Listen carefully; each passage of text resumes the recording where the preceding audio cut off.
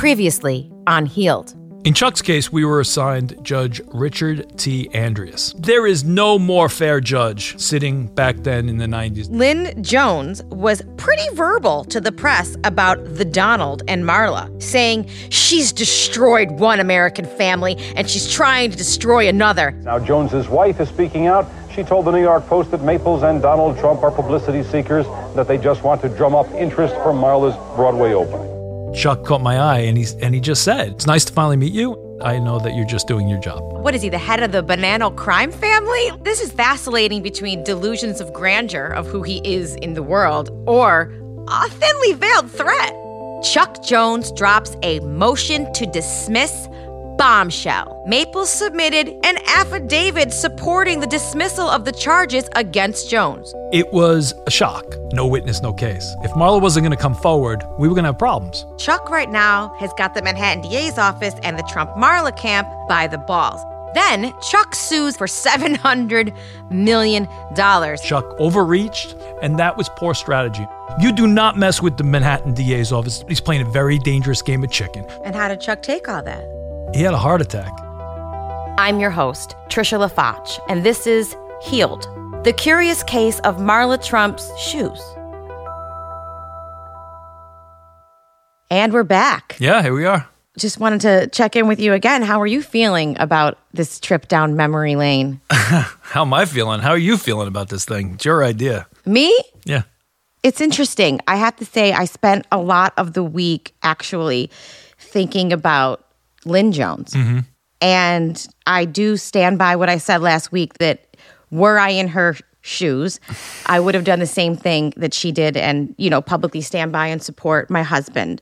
I think I trust my fiance as much as I, as a person, am humanly capable of trusting another human. But I think that's because he's never given me reason not to. So I think what I was thinking about with Lynn is, this whole thing, it didn't happen in a vacuum, right? Mm-hmm. Because for 7 years or 6.5 by the time this happened, Chuck was representing Marla. And, I have no idea how long Lynn and Chuck had been married, but we do know that at the time they had 2 children and the oldest was 13. So I'm saying at least half of their marriage, right? It's Marla this and Marla that and Marla needs me and Marla's upset or Marla's career, and I think that's got to take a toll on a marriage, especially when you know that it's for your partner's work, right? He always has the excuse, even if you suspect or feel like there's something a little inappropriate or whatever there, he can always go back on, it's my work, Lynn, I have to go, right? Right. What happens when your partner is experiencing something that you can't really describe, or maybe you do know? And I came up with 3 scenarios. Okay. So the first scenario is that the wife has no idea about this, in this case, shoe fetish, right? The partner doesn't know, they're completely in the dark, which I find hard to believe. Second scenario is she was perfectly fine with it, which is also kind of unlikely. And the third, and what is most fascinating to me about Lynn and this situation, is that the partner suspects that something is going on, has seen some signs that something is going on, and maybe they know more than they're willing to admit, but they allow their brain, right, to trick themselves into believing that nothing's going on. And I think that the reason why it fascinates me so much is about how powerful our minds are, right? Because if we want to believe something, we just convince ourselves that it's true. Specifically, when we're talking about somebody that, we love. After thinking about that a lot, I felt that it makes even more sense that Lynn would be really upset with Marla based on Chuck and Marla's history and possibly maybe her own subconscious feelings of guilt or culpability for not being able to get her husband help sooner before it blew up into a situation like this. I mean, that being said, I'm not at all blaming Lynn because she could have tried to get Chuck to get some help. But I'm interested because I feel that she's a victim as well. The thing I liked about Lynn, or the way I looked at it, was that her husband did something. She was pissed. She didn't show up with the bail money on time, right? Had him cool his heels. And then, push comes to shove, she stands up, right? Yeah.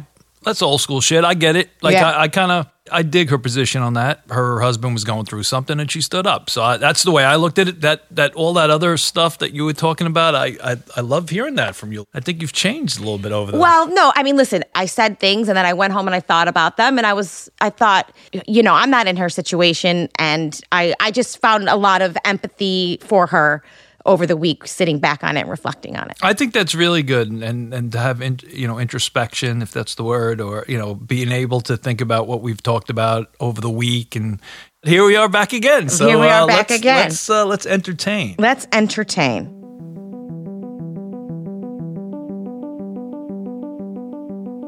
Here we are, and Chuck has been indicted and arraigned on the indictment, and the Honorable Richard T. Andreas has been assigned. And Chuck makes a motion to dismiss in the interest of justice with Marla's affidavit attached in support. Yeah, that affidavit was rough. And then he went a little bit litigation crazy in July, right? We talked about that. Starts suing everybody. Yep. And then finally, while nursing a Heineken at Luke's Bar and Grill in the Upper East Side, Chuck has a heart attack.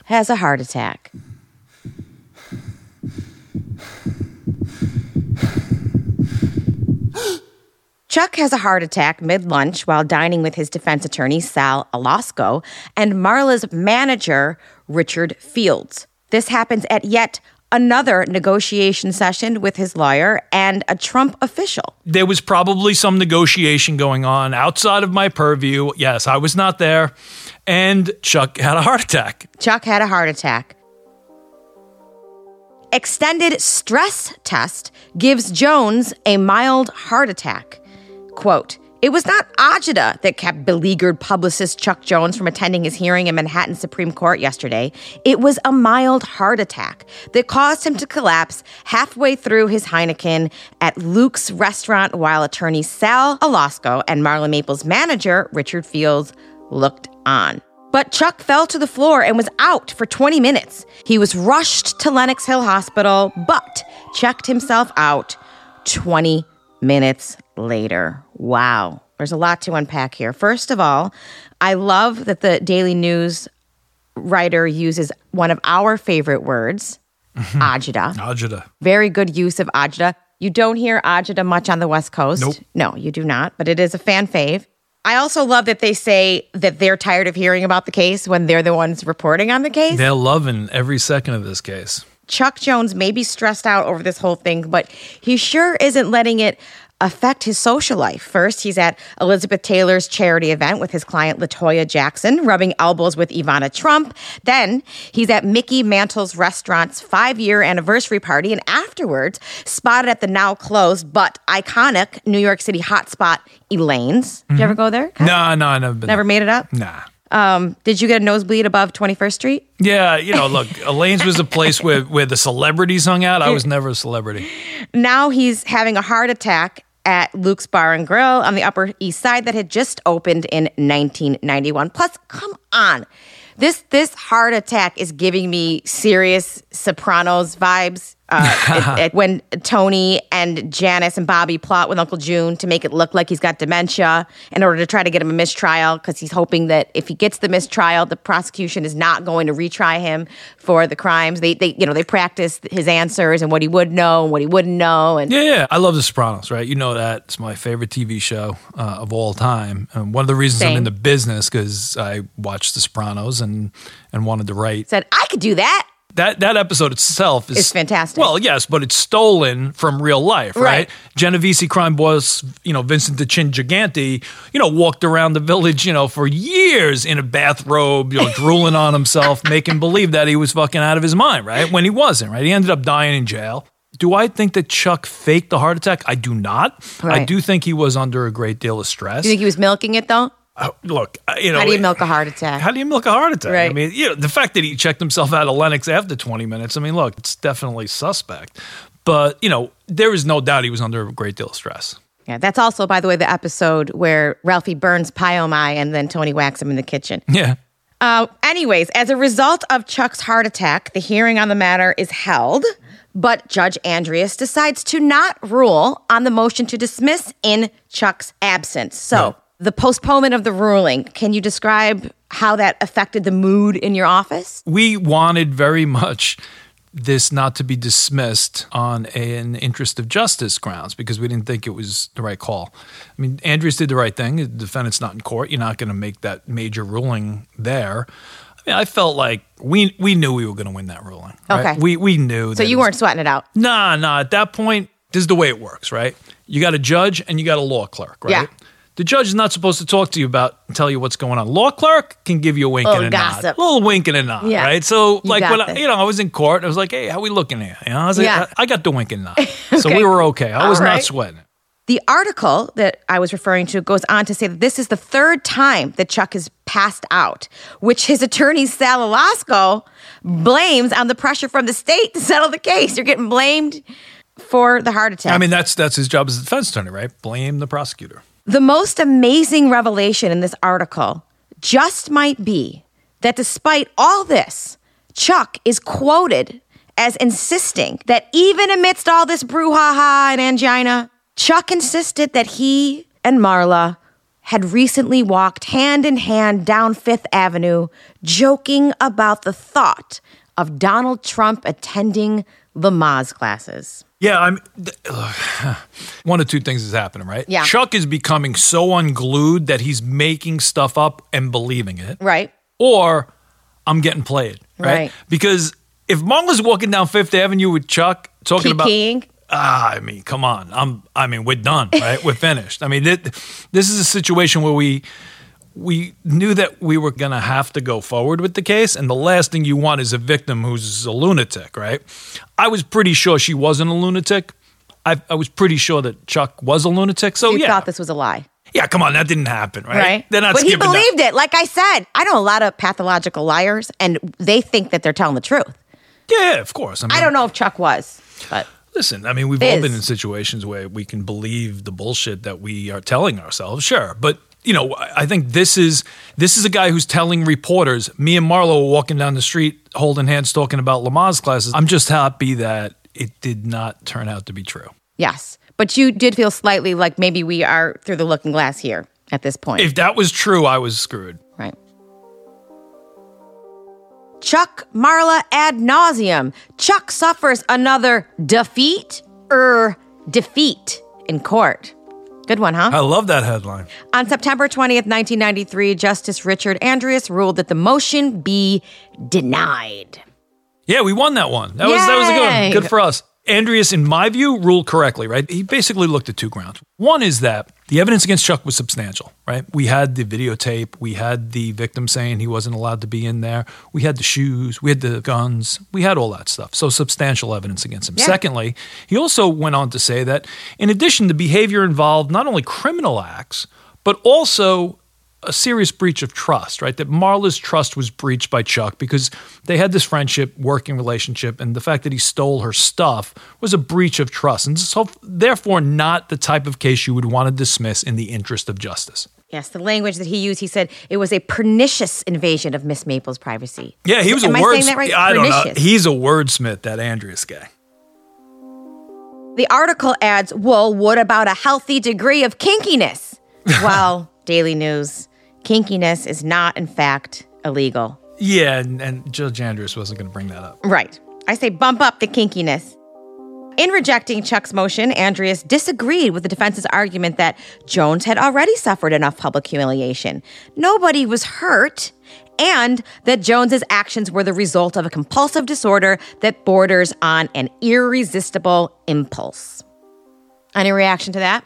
Nobody was hurt. That's not true. Marla Right. was hurt. And I think Andreas looked at that when he talked about the behavior being not only criminal but also a breach of trust. And the fact that it was a result of a compulsive disorder. I mean, look, Not a defense. Well, kleptomaniacs are they have a compulsive disorder, Right. but you prosecute them just the same. I think the defense's argument was, instead of prosecuting the guy, let's show him some compassion and get him into some kind of court-ordered counseling. Are you saying that they wanted us to offer him an adjournment in contemplation of dismissal with some health services? Yeah, we did. He didn't want it. These guys wanted to go to trial. I mean, and look, after they lost the motion, Alasko came out as strong. Yeah. I mean, he came out as heavy. Alasko further alleged that District Attorney Robert M. Morgenthau had personally called Trump himself to get Marla to continue the case. Yeah, that's not true at all. Because there was a big investigation over why this case was even brought. Because at the time, Trump was friends with Morgenthau. At the time, Marla was testifying at a grand jury. Donald was having lunch with Morgenthau at the Plaza Hotel. There was a lot of political pressure. That's not true. Let's remember who Robert M. Morgenthau was. Robert M. Morgenthau was called the Dean of District Attorneys, right? Okay. This is a guy who had been the DA for over 20 years. He was the district attorney for New York County, which is Manhattan. He is the most respected district attorney who probably ever lived. Right. The idea that he and Trump were somehow cooking up a plan to get Marla to prosecute Chuck is absurd. Mm-hmm. And the fact that Alasko would make this allegation is really crossing the line. It's definitely a slap at us. So during the time that you prosecuted Chuck, Morgenthau's your boss? Yes. Do you have another boss in between you and Morgenthau? Yeah, I got like 9 bosses. 9 bosses, right? Yeah. So there's a but. So he's the big boss, and you have some other bosses ahead of you, right? Did Morgenthau ever call you to talk to you specifically about this case? Tricia, I was there 5 years. Morgenthau never called me once on any case, right? I was sworn in by him. Even who you were? I was sworn in by Mr. Morgenthau, and I was sworn out by Mr. Morgenthau. Gotcha. 2 times we had, I would see him once in a while on the street and say, hey, boss, right? That's kind of it, along with 13 other assistant DAs who were saying at the same time, hey, boss. But no, he never called me on this case. And my bosses never pressured me on this case. There was no there's this idea that there was some sort of waterfall of pressure raining down from Morgenthau onto little old me, right? This was not what was happening. Certainly it was a press case. Certainly the press office was talking to me. But the fact that there were bosses breathing down my neck, no.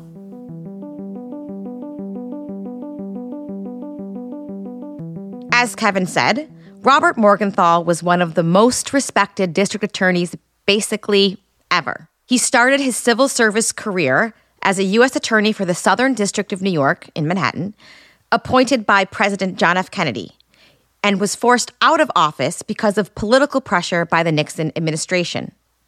Morgenthau was known for doggedly pursuing white-collar crimes and his belief that prosecuting crime in the suites was just as important as prosecuting crime in the streets. He inspired a Law & Order character, which was the Manhattan District Attorney, and he died at Lenox Hill Hospital, where Chuck was treated for his heart attack just 10 days shy of his 100th birthday. Back to the motion to dismiss. So how did it feel for the office to hear that Judge Andreas denied Chuck's motion to dismiss? I think from a legal standpoint, we were very happy because it was the proper legal ruling. Personally, look, it's good news, bad news, right? Right. The victory's hollow because, all right, great. What does that mean? It means we got to go forward. But it always feels good to win, doesn't it, Kev? Sure it does. But the truth of the matter is that the people of the state of New York versus Charles Jones is now heading like an out-of-control freight train towards trial. Here come the nudes. Marla? Trump? Who nude? It's another great headline. Yeah, I love that headline. So what's this all about? On November 22nd, 1993, we get this package. At the DA's office? Yeah, delivered to the DA's office, right? Okay. It shows up in my office, and it's a big manila envelope, and I open it up, and inside is this, this picture of Marla Maples naked. Yeah, that's the first thing you see, right? And then there's an aggressive letter in there, it's talking shit about Marla, but then, when you look at the naked picture, you realize quickly that it's a mimeograph, right? A who? A mimeograph, like, I don't know, a photocopy. A photocopy. Okay, so tell me what's mimeographed on this photo. How does this work? So basically what it is it's a picture of a naked woman who is laying on some sheets in a bed. It was purported to be Marla because someone had cut out Marla's head from another picture and taped it over the head of this woman who was naked. And then copied the whole thing to make it look like one image of a photo, of a naked Marla. Somebody did some look, before Photoshop, which I know is some software program that people use nowadays, before that, this was something that would happen, right? You would cut out someone's, not that I would, but people would cut out people's heads and put them on the bodies of someone else and then copy it, and then it looks like a picture. But it was not that. I've seen those letters, like the ransom letters where they cut each, letter out. Something like that. It's kind of like that, right? I guess, from back in the day. So in addition to that, was this letter. And the letter said basically that Marla was a homewrecker. She was a terrible person and, she should, be humiliated. And here's a picture that humiliates her, blah, blah, blah, blah. It also finally talked about the person who sent the package said that they also had other pictures, right? Okay. They had other pictures of Marla naked. They had pictures of Marla and Donald naked. And they had pictures of Marla and Donald and a banana. Finally, this banana. Yep.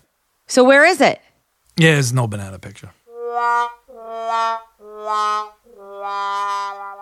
This is a quote from the Daily News.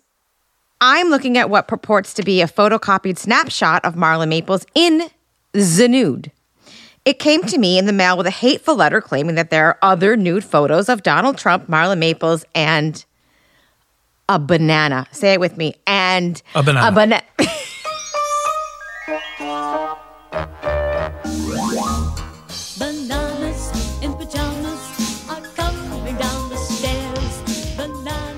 So the Daily News got the same letter? Yeah, they got the same letter. They got the same picture. And look, let's identify this for what it is, right?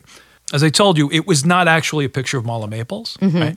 The Daily News knew that, but they didn't report that, right? They said purported. Right. They knew when they looked at that was not her. But again, this is the press, the newspapers trying to sell papers, and I get it. So what you're commenting on is that they didn't go on to say it's clearly somebody else's body on Marla's head. I don't think that that's in the article, right? Right. So your first impression was it was a pretty good fake, but obviously a fake. We had been looking for the quote-unquote nude pictures for quite some time. We did search warrants. We asked Chuck's lawyers about it. We were definitely onto that. When I saw it was early in the morning. I got the package. I looked at it. I'm like, oh, shit, here's the picture. So what did you guys do with the package? We sent it to the police department to see if we can get fingerprints off of it. Here is what Chuck Jones had to say about the whole ordeal. Quote, Chuck Jones leapt to the defense of Marla and Donald. Whatever else may be going on between us, smearing them like this is not something I condone. He mysteriously added, I'm concerned for those two. Furthermore, it's not in my best interest to have this out there. I've been trying to resolve our dispute. Dispute. So it's interesting that he talks about their dispute as if it's like some kind of contractual problem, right? Right. I mean, what we're talking about here is charged with felonies. He's been indicted on felonies. This was not some kind of dispute that he's referring to it as whatever else is going on here. Whatever else, yeah. Whatever else is you've been charged with multiple felonies in Manhattan Criminal Court. You're going to jail. Chuck may not have been in the mood to smear Marla in 1993. However, years later, he would try to block her scheduled performance at Carnegie Hall. When asked why Chuck tried to cock-block Marla's singing engagement, here's what he said about it. Because a lot of people who live in New York know what happened at my trial. And she's on stage coming into Carnegie Hall. I've been to Carnegie Hall. I've been there with Frank Sinatra and with Benny Goodman and people like that. There were people that I knew who were appearing with her. And their reputation, it's like a protest. You were protesting it? Yeah, because they're on stage playing behind her. She's fancied herself being a singer. Probably sings Happy Birthday pretty good. It was, again, a way for me to get rid of some of these betrayal thoughts that I was betrayed. I think it's very interesting that Chuck, in attempting to discredit Marla's talent, chose Happy Birthday as an example, okay? Happy Birthday is hard as fuck to sing, and most people butcher it. The third Happy Birthday has a full octave leap, meaning a 7-note jump in the musical scale. It's got a huge range. You got to be able to sing high. You got to be able to sing low and everything in between. I never, ever want anyone to sing Happy Birthday to me, ever. First of all, I'm not the biggest fan of birthdays. Second of all, there's nothing worse than looking at a bunch of your loved ones performing terribly. It's just when Happy Birthday is sung off key, it's just wildly depressing. Yeah, you got some issues with this, huh? All I can say is I think we should find out when her birthday is and send her a bunch of stuff. it's May 12th, and everyone can feel free to send me money and gifts. Just don't go singing happy birthday in my DMs unless you are Beyonce. Back to the articles. Jones argued that the letters could have come from someone who works for Ivana's office. He went on to say, and this is my favorite part, the cops I spoke to, because he's just talking to him left and right, said that they thought a woman wrote the letter because it talks so much about Ivana and the kids. Who else would get so upset about Marla hawking maternity clothes? What do you think about that statement? I mean, look, do I think Ivana sent that letter? No. Do I think that Lynn sent that letter? No.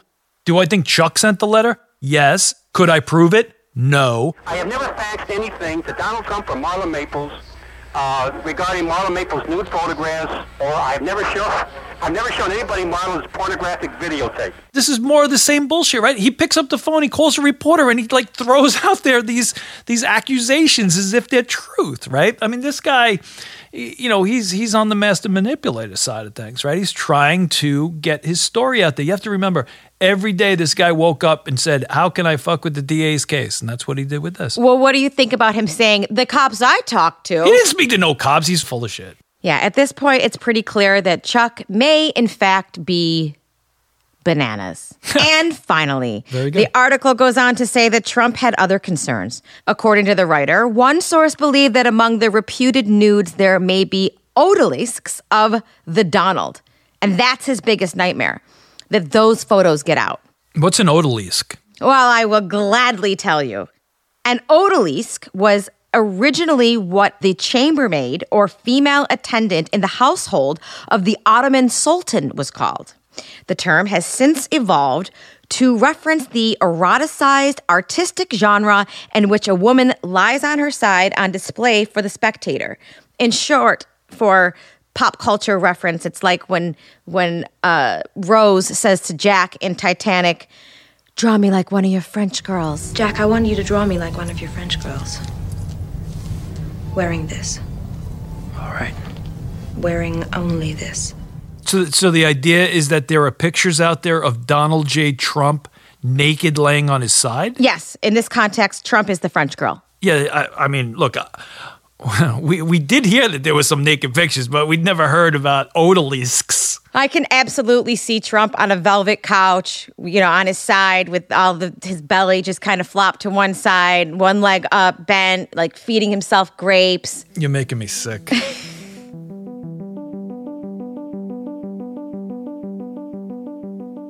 Her shoes were made for videotaping.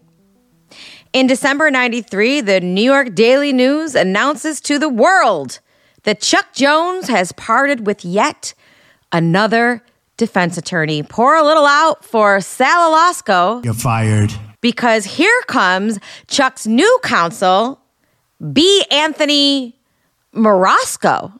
Yeah, so we got Sal Alasko, we got B. Anthony Marasco, we've got Farringer, Harold Price Farringer. I mean, these we got some good names here, right? This is. I think Sal had one too short of a syllable in his name. Yeah, I don't know what happened. He needed an initial. Look, Sal Alasko did a good job. You know, he fought hard, but you know, it was time for a new attorney, and here comes B. Anthony Marasco. Marasco. So when you first met Marasco, do you recall that? Yes, I do. So you didn't know Marasco from the streets? No. He's a Westchester guy, right? Okay. So Marasco used to be the head of the appeals bureau in the Westchester County District Attorney's Office. Well, that's odd. And he had left there and then became a trial lawyer and had tried cases. He was a very, very smart lawyer on the law. Right.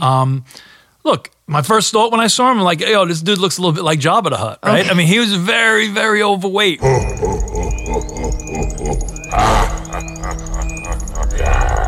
You know the term "you sweat in Alaska"? Yeah. He was Buckets? He was a sweaty dude. He's a sweater. Hey, you cast me as the sweater. There you go. Yes, and I did. Yes, I did. Yeah. My character on the show that Kevin and I met was a excessive sweater. Was I inspired by Marasco? Yes, you were. So the article doesn't just announce B. Anthony Marasco, bam, entrance into the case. He probably had that on his briefcase, right? Bam! I don't know. In gold lettering. it also announces that B. Anthony Marasco filed a motion, which was granted by, and the judge is referred to in this article as Rich Andreas. Right. Rich Andreas granted the motion for the defense to videotape Marla's apartment. Yeah, I mean, this is pretty standard stuff, right, Trish? The defense had moved, to have an opportunity to inspect the crime scene, right? Correct. That is the scene where the crime took place. Chuck, going into that apartment without permission and authority to be there, made Marla's apartment the crime scene. Yeah. And so they asked not only to inspect it, but they wanted to videotape it. We didn't oppose it, right? I mean, we actually did not oppose that application because that's what we thought was the proper thing to do. Maybe, Marasco's thinking, we're going to show that because of the placement of the videotape, which we're going to get into again a little later, you would never be able to tell what was in the bag, right? Because it was just in front of the door. He dips out, he dips back. You don't know whether he's got Marla's shoes in the bag, which would be a fantastic argument if you didn't have the shoes. Yeah, I mean, I think when Marasco came on the case and he made that application, it pointed out to me that this is a lawyer who knew what he's doing. Because it's a smart, like you said, it's a smart argument to make. I think he's also trying to justify his retainer. He's freshly into the case, and I think he's sending a message to the DA's office that this thing is headed to trial. He definitely took an aggressive stance, yes. Also, in his order to allow the defense to film Marla's apartment, Judge Rich Andreas set January 4th, 1994 as the date certain for the hearing and the trial for the People versus Jones.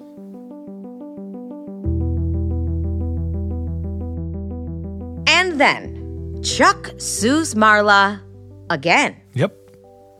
The Daily News reports that while Marla was signing autographs in Macy's in Midtown, Chuck has Marla served by a woman posing as a fan with a civil lawsuit claiming that Marla owed Chuck $187,000 in back commissions.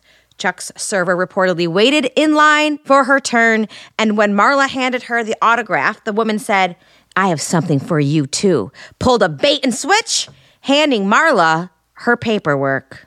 As usual, Chuck had some amazing things to say about suing his former friend and client.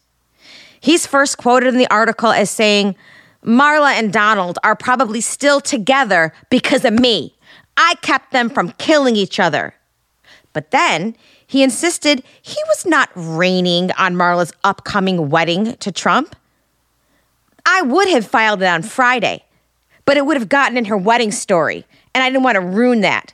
Getting married to Donald is one of the most positive things in her life." I mean, this guy is totally lost it. We have a date certain for trial at this point. Yes. Right? He decides, I'm going to go sue the victim for $187,000. He can't get enough of himself. He needs to be in the papers every day. He needs to say these ridiculous things in the paper. He's like addicted. I think he's obsessed, as we've talked about before. Yes. And I think at the end of the day, he is not holding on to reality very well. Right. And whether it's the pressure of the trial, whether it's the pressure of losing Marla, whether it's the pressure of not being part of the Donald Trump orbit anymore, right. All I can tell you at this point was that we were working hard to get ready for trial, and all this noise in the background was just insanity. And I think that he has decided that this entire case, this entire city, this entire nation is waiting for the Chuck Jones trial.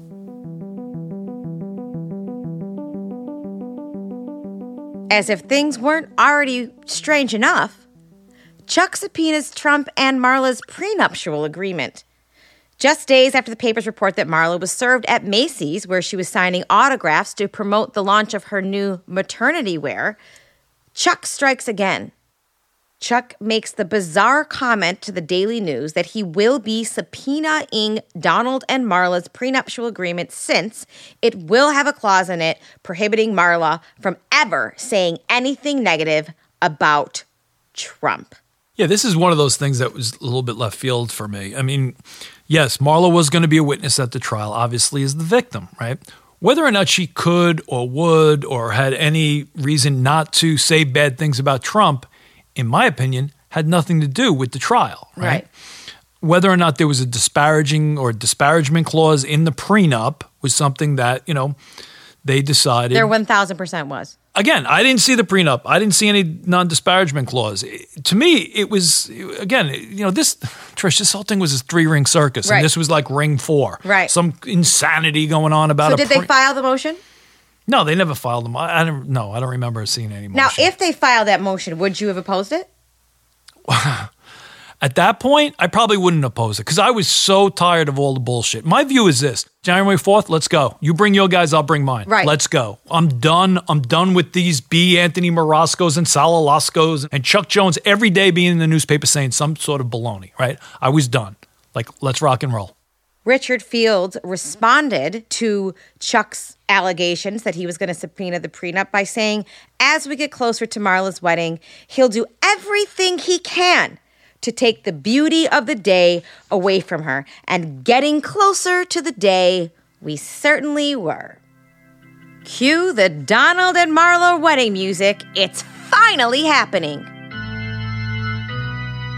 After a series of reports in the papers over the summer of 1993 that Trump had postponed the wedding indefinitely, but Marla had been seen running around town carrying her Carolina Herrera dress everywhere she goes, just in case, the wedding was finally set for December 20th, 1993, in the Grand Ballroom at Trump's Plaza Hotel, just feet away from where, a year and a half earlier, Chuck was initially confronted about stealing Marla's shoes. Did you just say feet away? Just feet away.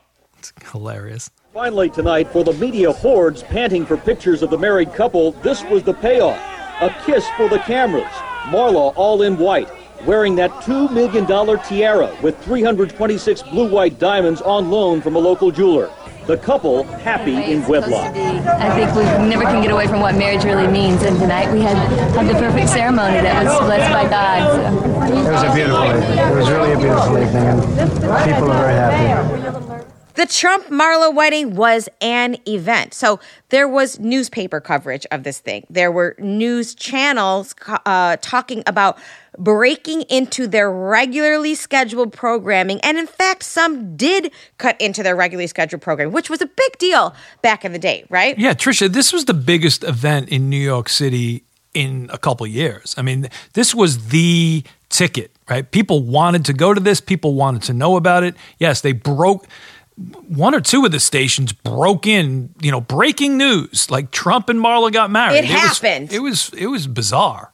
So Donald and Marla, they had their wedding on a Monday night, which, I've never been to a wedding on a Monday night, and I've been to what feels like thousands of weddings. You're a popular person. I am a popular person, Kevin.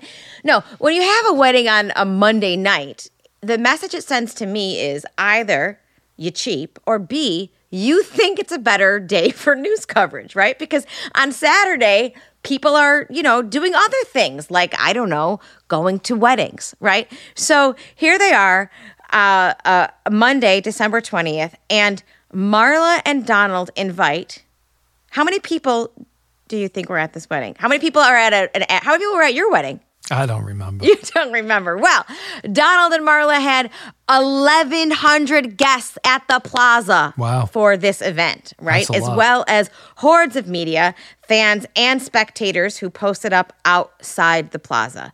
Who didn't attend this blessed event, you may be asking yourself. Well, Trump's young children, with his first wife Ivana, Donald Jr., Ivanka, and the other one, released a statement through their publicist explaining that they would not attend their father's second wedding, opting instead to remain in Aspen with their mother. No big deal. They'll still have the opportunity to attend round 3. But back to who did attend the wedding. Stars of entertainment, business, and politics streamed into Donald Trump's Plaza Hotel tonight.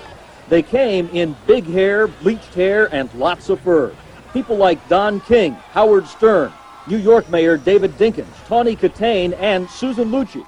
O.J. Simpson, Joy Behar, Howard Stern, Rosie O'Donnell weren't the only New York City celebs and hoi polloi to attend Marla and Trump's wedding. No, one other luminary showed up. And that was, in fact, New York County District Attorney Robert M. Morgenthau. Let me just jump here, all right? Look, yes, Robert M. Morgenthau did go to the Trump wedding. That happened. I had nothing to do with that. I was not asked whether or not he should go. I didn't know that he was going. I just knew that it was reported that he was there. I thought he was just this buttoned-up, straight-laced guy who would never do such a thing to pick up the phone and call Donald Trump or call you. But he headed out to the wedding at the plaza. Mr. Morgenthau was a political official. Mr. Trump was a political official at the time, not in politics, but, definitely a donor to people in politics. And, it was the event of the year, right? So, Mr. Morgenthau was invited. He went. That is a true statement. That's what happened. It did not affect this case. But the burning question that everybody wants to know is, did you go? No, I did not go to the wedding. I was not invited. Nor did I want to be invited. Oh, come on. You were mad. Trisha, I had to prepare for the case of the century. You're telling me you didn't want to go eat some overcooked filet mignon and tuna tartare on Donald Trump at the plaza and rub elbows with Susan Lucci was there. Listen, I'm a big Susan Lucci fan, but I had no desire. So you pressed your tux. You have it hanging in the DA's office. I didn't have no waiting to see if at the very last second Marla Maples was going to call and invite you. You know me. I don't have a tux now. I didn't have a tux then. Geez, if I ever have to go get some hardware, I'm going to have to rent a tux. But, look, I understand the implications. Mr. Morgenthau was at the wedding. Therefore, he must be controlling the case. All I can do is tell you and the listeners, Mr. Morgenthau never spoke to me about this case. Mr. Trump never spoke to me about this case. Marla and Donald got married. I'm very happy for them. Wish them well. I was at work. We had to get ready.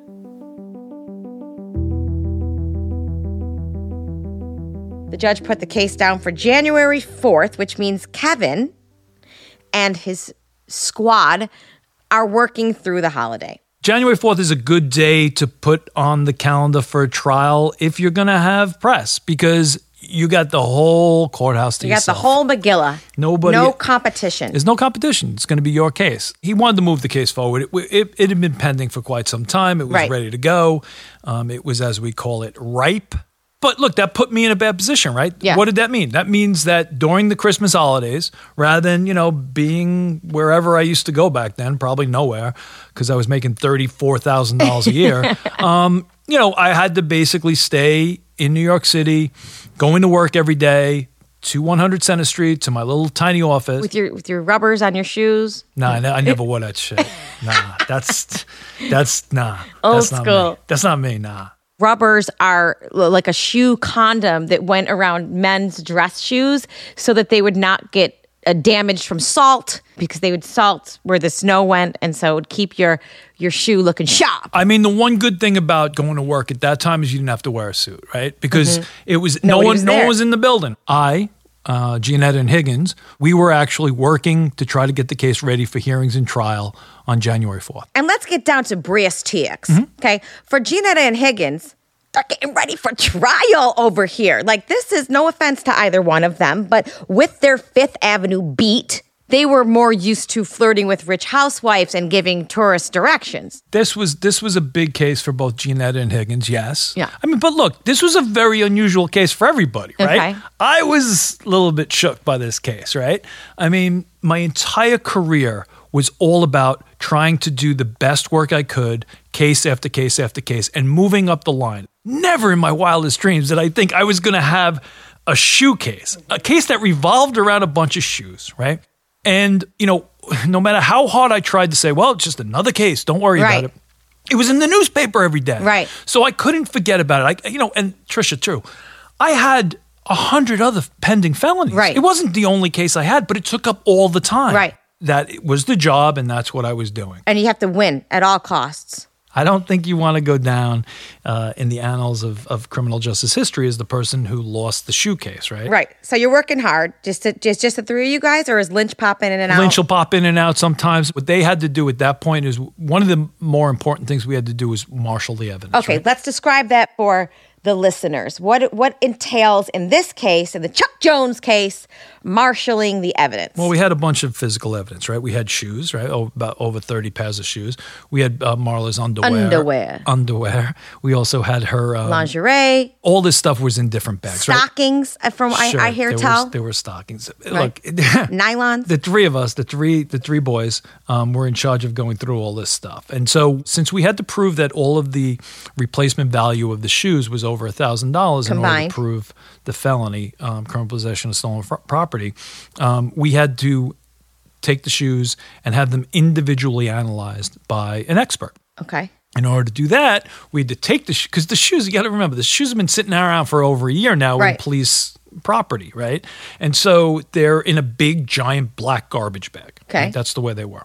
They brought them from the property clerk's office to my office, and on this particular day, our job was to match those shoes and then individually bag them and seal them and have them ready to be analyzed by an expert. Right. And in order to do that, they brought the shoes in. I remember Jeanette and Higgins, they showed up and they dumped the shoes on the floor of my office. Right. Because we had to match them. Right.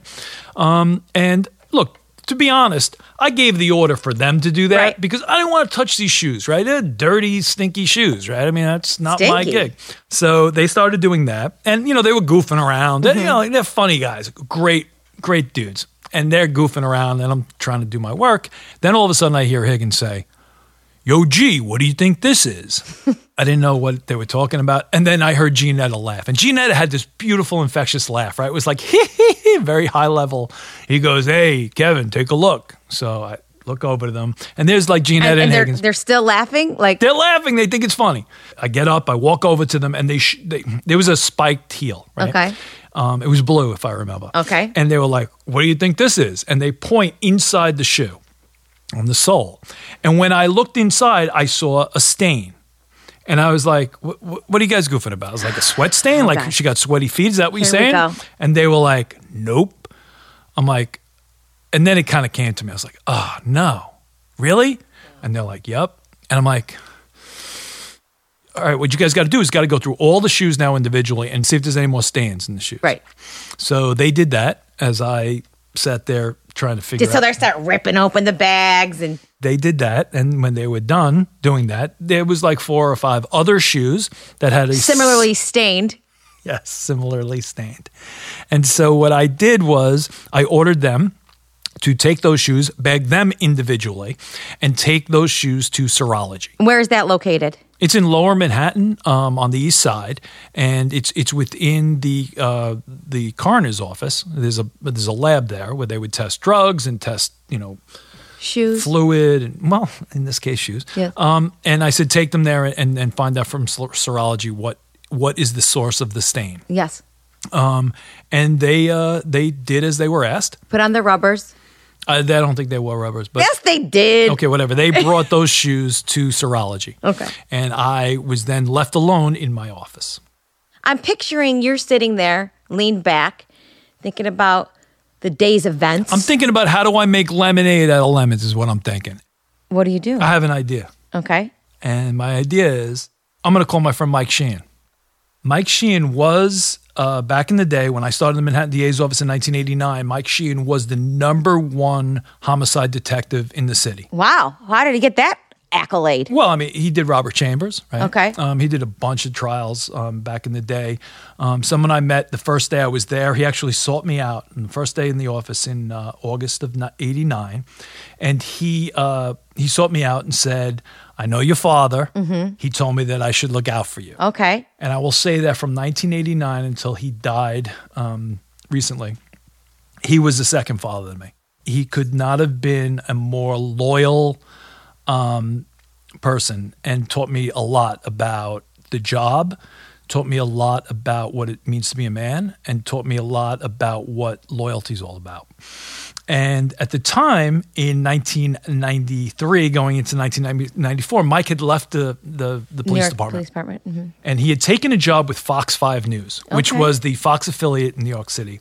And he was the crime reporter. Okay. So in addition to being this amazing homicide detective and mentor, He then became a reporter. Right. And on-air reporter. So not the papers. He was on air and on Fox. On-air reporter. Mike Sheehan, Fox We're going to kick it over for the crime beat to Mike Sheehan. Right. Mike. Of course, he had incredible connections within the police department, so he always knew, right?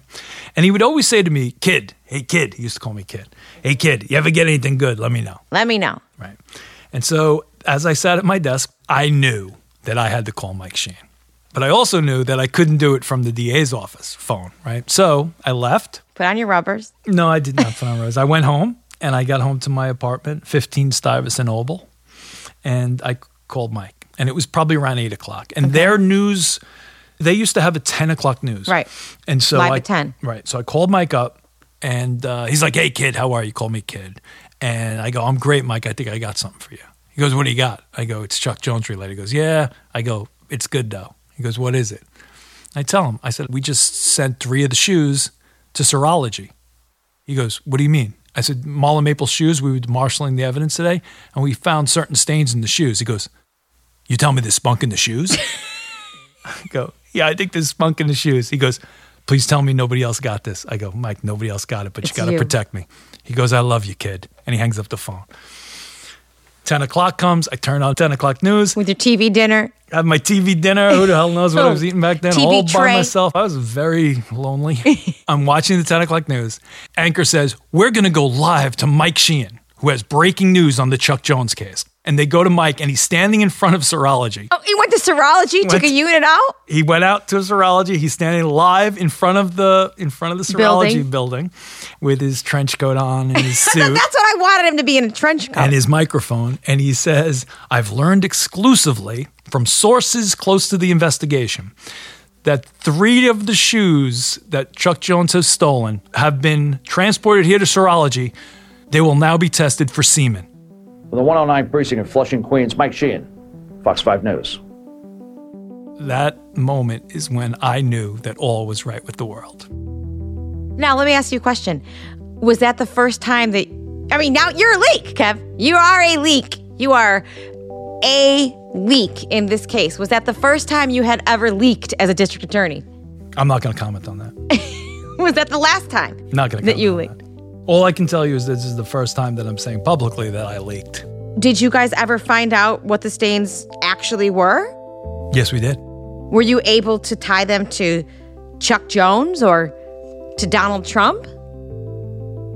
Next time on Healed. We are going to test the splotch to see if that is in fact Chuck Jones semen. How could she not know it was Chuck? Who else was it going to be? Have I gotten myself in a situation with someone who's a nut? And the first witness called in the people of the state of New York versus Charles Jones is Marla Maples Trump. He thought if I could confuse her, if I can get her angry, that she will explode on the stand. She never thought, oh, you know what? Maybe I should pay Chuck for all of the work that he's done. If the jury believed him, then certainly Chuck would have been acquitted. This is when the fireworks really start. He's making her stand up from the witness stand and hold her panties in the air. She's just horrified. He blows a huge hole in Marla's testimony. Behind me, I hear the press clickety-clack and everybody's writing shit. And I'm like, oh my God, what have I done? This is going to be the front page of the New York Post tomorrow.